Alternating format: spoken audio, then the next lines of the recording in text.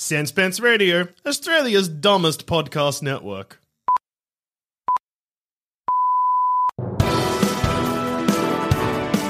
Hello, fan fiction fans, and welcome to the Dear Harry / Spot podcast. This is a podcast where comedians read out their original fan fiction for your listening pleasure.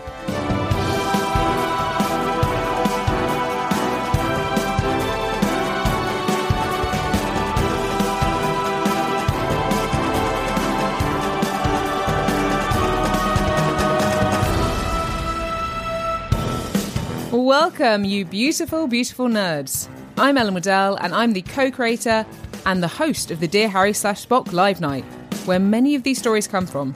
It's on in London every other month. You should come along. It's pretty good. This is the third episode. That's right, we're officially a trilogy. So it's highly likely that by the end of this podcast, a key character will be killed off. Coming up, we have tales of Eastenders and dicks. Here at Bedchamber Portraits, you can sit for a full dick portrait, a half dick portrait, or just the tip. Our first story is from Suze Kempner. She's a comedian, she's a singer, and she's a viral tweeter. And she is the biggest fan of EastEnders. She's never missed an episode in her entire life. And for our international listeners who don't know what EastEnders is, it's basically the BBC's answer to Dallas, except with more eels, markets, and drunken shouting in pubs. You'll quickly get the idea. Here's Suze.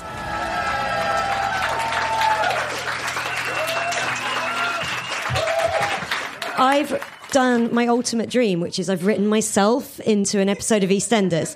Now, does anyone here watch EastEnders? Cool.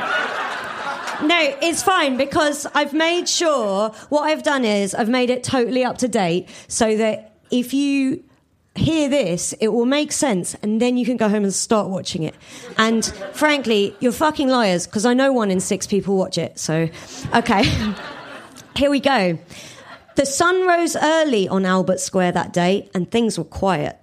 All that could be heard was the click of Whitney Dean's heels as she strode home from another misguided sexual encounter. She had these a lot between her various engagements, marriages, and divorces due to her issues with men. Side note, she is 27. The only other sound that could be heard was the bin trucks. "Keep it down, would ya?" hissed Whitney. The bin lorry drivers did not respond, because if they did, the BBC would have to pay them a walk-on fee. I made my way across the square to number 43, my new house. As I slipped my key into the door, a man popped his head over the fence. "All right," he said, "I'm Ian Beale." "Oh, hi. I guess we're neighbours now. I'm Suze," I said. "Nice to meet you," chimed Ian. "I live here with my son Bobby, who recently came out of prison. He's one of only 2 of my kids who is still alive." In prison, he became a Muslim. Wow, overshare, Ian, I thought. Letting myself into my new house, I realised I was parched and decided what I needed was a cup of tea. I'd seen a cafe across the square and figured it would be open. And by the way, all of this is geographically accurate, so I didn't need to check. In the cafe, a happy lady with blonde hair and a voice that sounded ravaged by 1,000 cigarettes was serving tea and bacon sandwiches. "Hi, I'm Suze. I'm new here in Albert Square. 1 cup of tea, please." "Hi, I'm Kathy." "No problem, coming right up." "Oh, Kathy? Haha, Cass, I quipped, and we both laughed for 3 minutes. "Have you moved to one of them new flats on Bridge Street?" "No, I'm at number 43. "That's where I live with my son Ian." "I just met him," I said. "He told me one of his only still living children recently came out of prison." Kathy's eyes grew suddenly sad. "Yes, Bobby. He killed his sister Lucy, who is also my granddaughter." "I'm so sorry," I said, meaning it too. "Oh, well, can't be helped." Kathy was sunny once more. And she probably wouldn't get serious again for several episodes.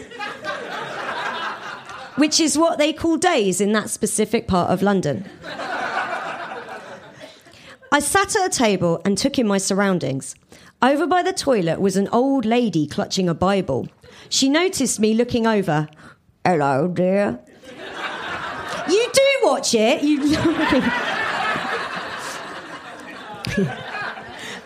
You look troubled.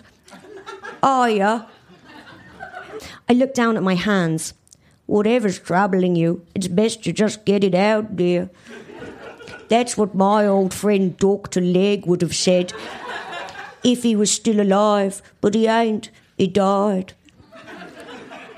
There was something about this old woman that made me feel like I could pour out all my troubles to her. Tell me your secrets and I'll tell you no lies, forsooth. Matthew 9:17. My name's Dot Cotton, by the way. Hi, Dot. Well, it's a brand new decade in a troubled world. I need a new job, and I just thought a change of scenery would do me good here in East London, Zone 2, where the average house price is about £800,000. You must all be very rich. Oh, no, dear. Regular folk here in Albert Square, 45 seconds from the tube.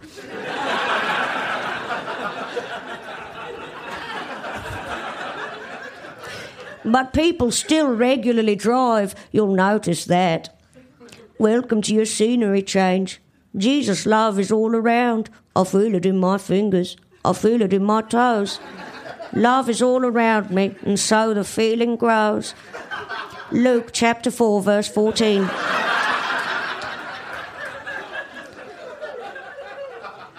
Just then, a man walked in. He was around 5'7", with a perfectly spherical head and skin as red as tomato soup. "All right, Kath," he said breathily. "Bacon sarnie when you're ready." "In a minute, Phil." Oh, they got the same voice. "In a minute, Phil." Kathy brought my tea over to me. "That's Phil, my ex-husband and father of my gay son Ben, who often gets involved in crimes, then disappears for a while, but that's fine." She breezed off. This Phil guy, for some reason I couldn't understand, and possibly nobody outside Albert Square could understand, was irresistible. He took a wad of cash from the pocket of his trousers and paid for his sandwich. Seeing me, he said, "Watcher, Phil Mitchell." And I felt my insides turn to jelly. I could feel myself blush red. I was now 65% as red as him. "She's new to Albert Square," said Dot helpfully. Even her ancient eyes filling with lust, unbridled at the sight of Phil Mitchell. "Couldn't you help her out with a job, Phil?" "What, down the arches or the snooker halls? Give over," said Phil. I gasped. He was a business owner. But no job for me. Stop. All right. Just then, who should walk in but Danny Dyer from Football Factory, Human Traffic, and seriously, a number of Harold Pinter plays. "All right, Mick," said Kathy. Why was she calling him Mick? This was clearly Danny Dyer. "Hello, darling. Hello, darling," he authentically cockneyed. "Mick, got any shifts going down the Vic for Sue's?" "If you want a shift, my treacle, come down the Vic tonight. You start at 6. "Wow, thanks," I said. He winked and left. He hadn't bought anything. He was just popping in. The pleasant atmosphere changed just then. "Get out, Sharon," Phil growled. "I'm still your wife, Phil." "Wife? Just my luck." This Sharon had a voice like golden syrup poured from a can onto shreddies. Her ash blonde waves were root-free and complemented by a full lash. It was 7:45 a.m. I wondered what this goddess, who seemed to be having a trouble-free pregnancy despite clearly being 50, could have done to warrant such anger from Phil. I may be your husband, but not for much longer. That's my teenage daughter's boyfriend's baby you're carrying. Phil, Kathy stepped in. Be careful, your newish liver. Sharon's lips twitched like a cat having a dream. She turned on her 6-inch stilettos and swished out of the cafe, also buying nothing. Phil didn't watch her go, though. Oh, no. His eyes were fixed on me. I felt myself turn redder still. 20% more red, and I'd be only 5% less red than Phil Mitchell himself. I'm sorry about your wife getting pregnant by your teenage daughter's boyfriend, I blurted out. His name's Keanu, said Kathy. Really? I said. Phil turned 15% more red. He was now 40% more red than me. Then his face softened and returned to his neutral level of 100%. Yeah, well, these things happen. With that, Kathy gave him his sandwich, and he took it with hands weathered from owning multiple businesses and left the cafe. I caught my breath. Your son, Kathy, when he disappears, where do you think he goes? I don't know, love, Kathy gravelled. When people left Albert Square in the old days, they used to go on the bill.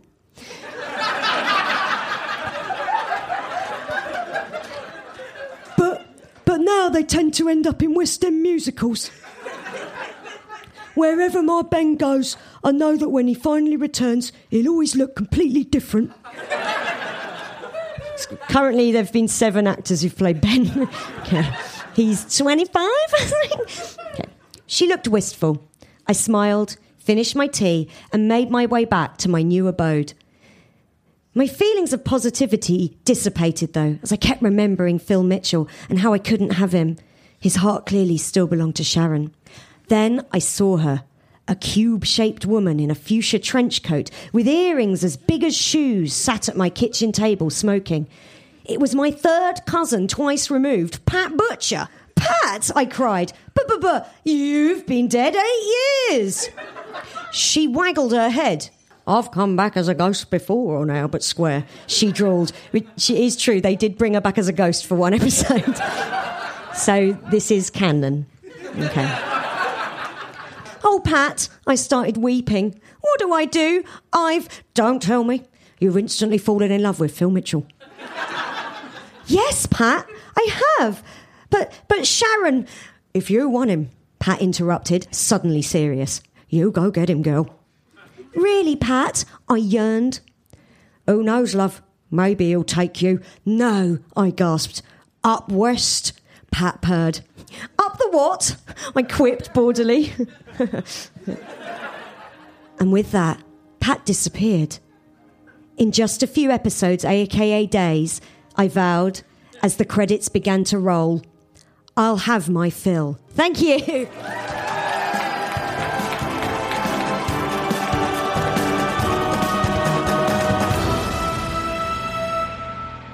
Thank you very much, Suze Kempner. I've never seen a full episode of EastEnders, but I imagine what Suze did is very, very close. When it comes to saving money, there is one online expert everyone in this country turns to. And I recently embarrassed myself on stage talking about him. It's me, Mario! No, it's me, Ellen.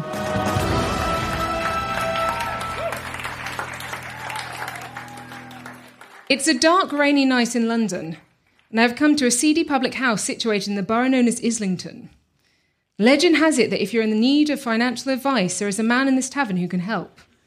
I knock thrice on an old red door and enter. I spy a shadowy figure in the corner of the room. He wears a whole body cloak, a bit like the one Viggo Mortensen wore in Lord of the Rings when you first see him in The Prancing Pony. And you're like, is he attractive? I can't tell. I drop to my knees before the cloaked figure and ask, are you the one they call the money-saving expert?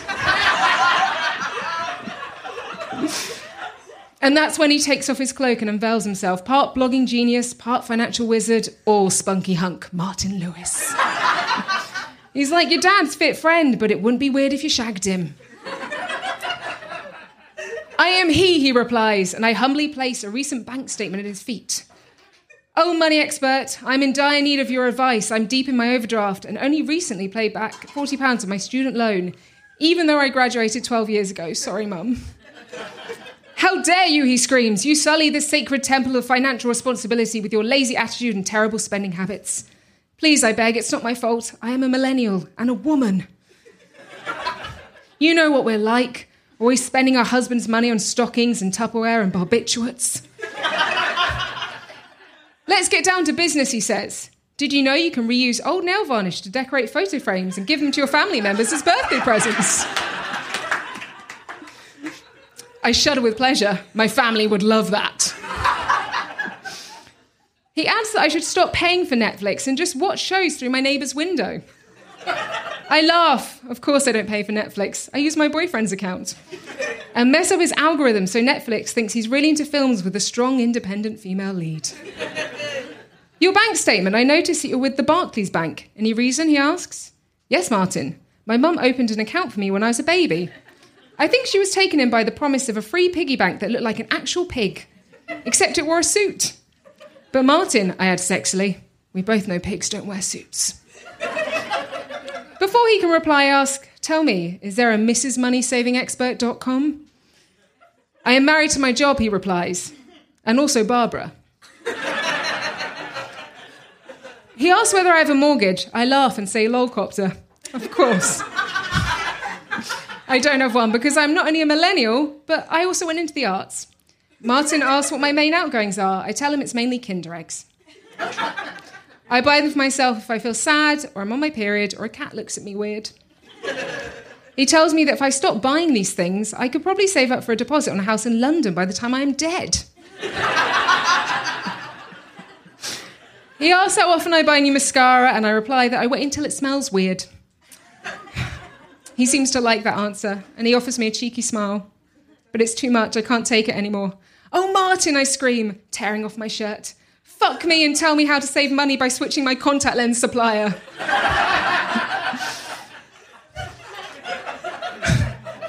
He pauses, about to protest, but then he looks at my bra.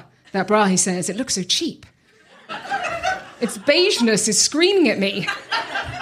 It's from Primark, I reply. I only spend money on things I can eat. And then he kisses me and our tongues entwine like two snakes having a little wrestle. And we fall on the floor in a passionate embrace. And then he makes a deposit inside my bank. With his dick. The end.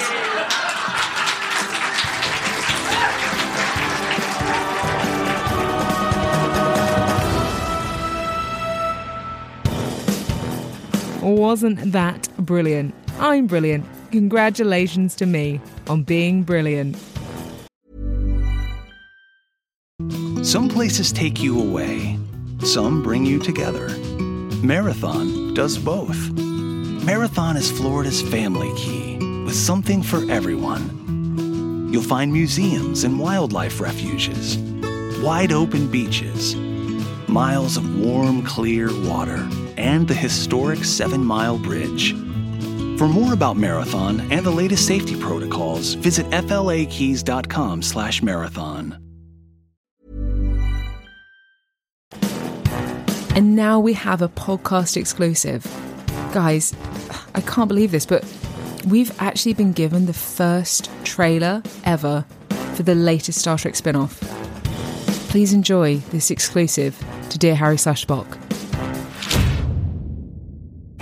First, Netflix had Discovery, the show that did the impossible and revived Star Trek on TV for the 6th time.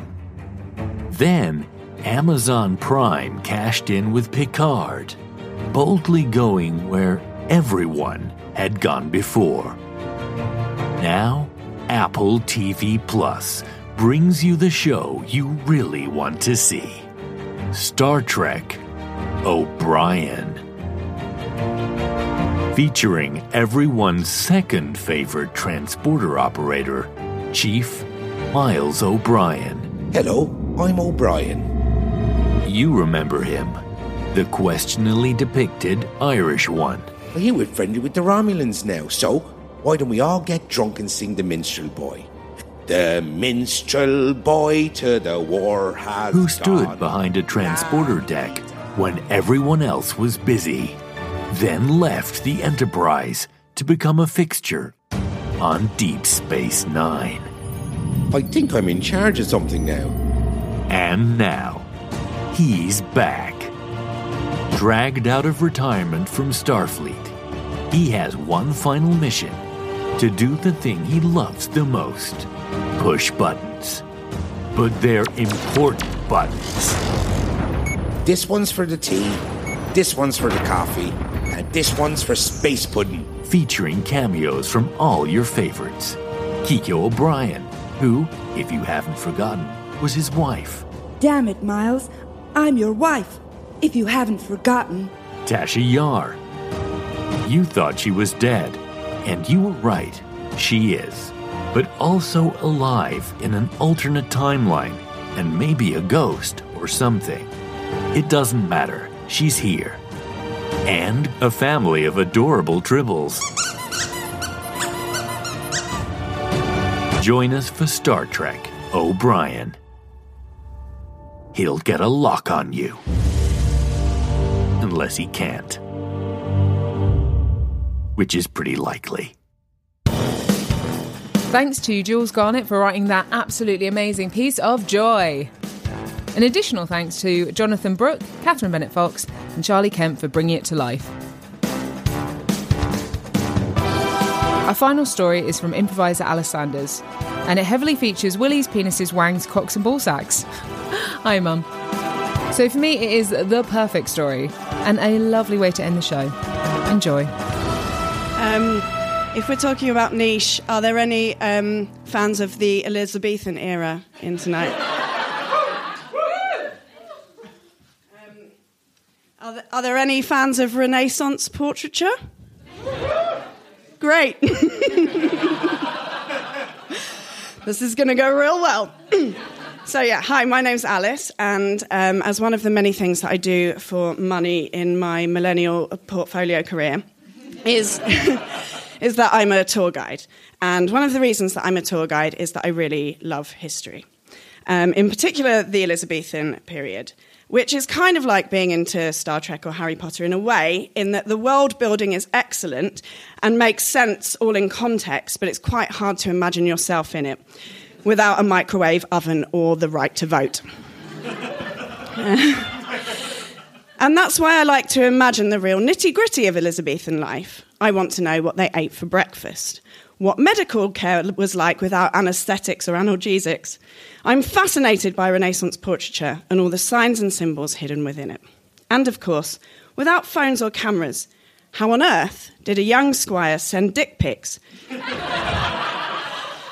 to his lady or gentleman friends? So here is my fanfic piece. Dick Portraiture for the Renaissance gentleman. Art thou looking to impress thy lover? Hast thou reached the stage of thy relationship where thou desire to take things to the upper floor? Or dost thou simply think if thy paramour set her eyes on thy manhood, she will verily dote on thou forever? It is time for you to sit for a portrait of thy dick. Even Gloriana herself enjoyeth a portrait of a dick, for though she may have the heart and stomach of a king, she hath the lady parts of a lady. Chooseth thy portrait type. Here at Bedchamber Portraits, you can sit for a full dick portrait, a half dick portrait, or just the tip. We recommend the full dick portrait so that thy lady might truly pickest up what thou layest down. You may sit for thy portrait in our special studio chamber where soft light through yonder window breaks, flattering thy dick.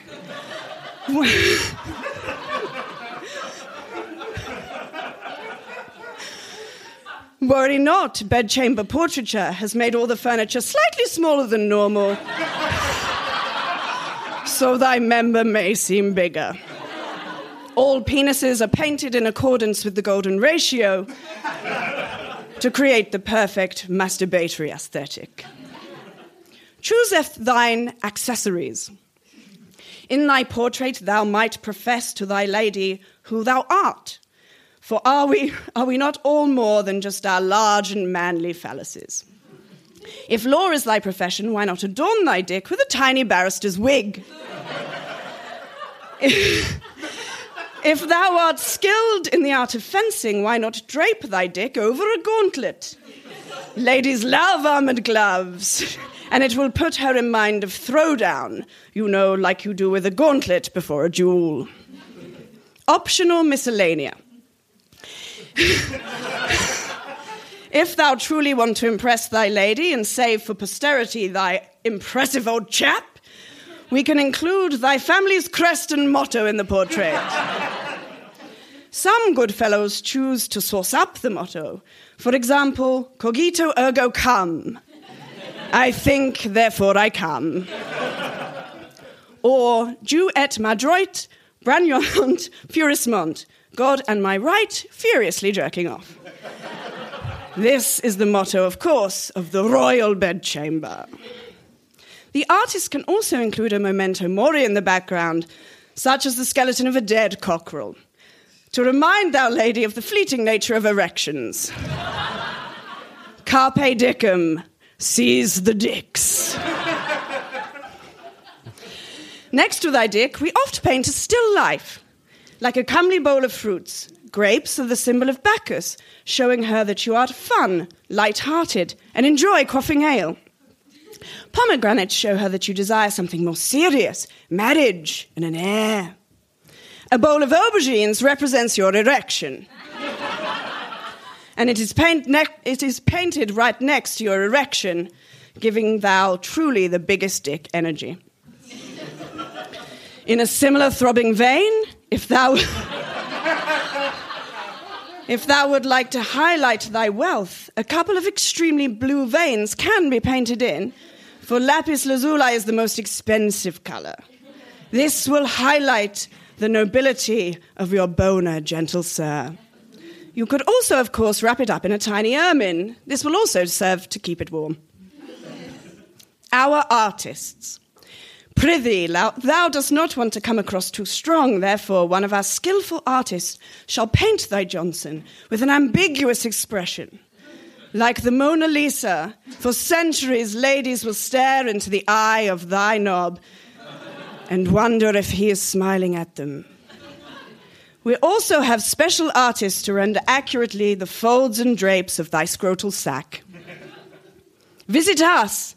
If thou would like to commission a fine dick portrait, please visit us here at Bedchamber Portraits, 69 Lovers Lane.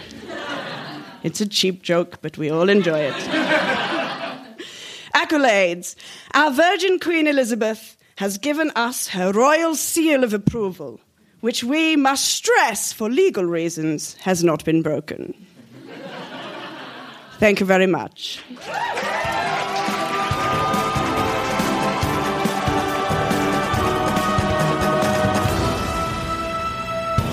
Thanks for listening, guys. Please subscribe and review us and recommend the show to everyone you've ever met, ever will meet, and the people in your dreams. Stay subscribed if you want to hear a Pokemon rap, a sexy reboot of Robot Wars, and a wonderfully obsessive tale of my old band Los Campesinos. That's right, the show has already got up its own arse. Hi, Mum. You can follow me on social media at Ellen Starbuck, and please join our Instagram, Facebook and Twitter for live dates and hot gossip. It's basically /Dear Harry Spock on everything.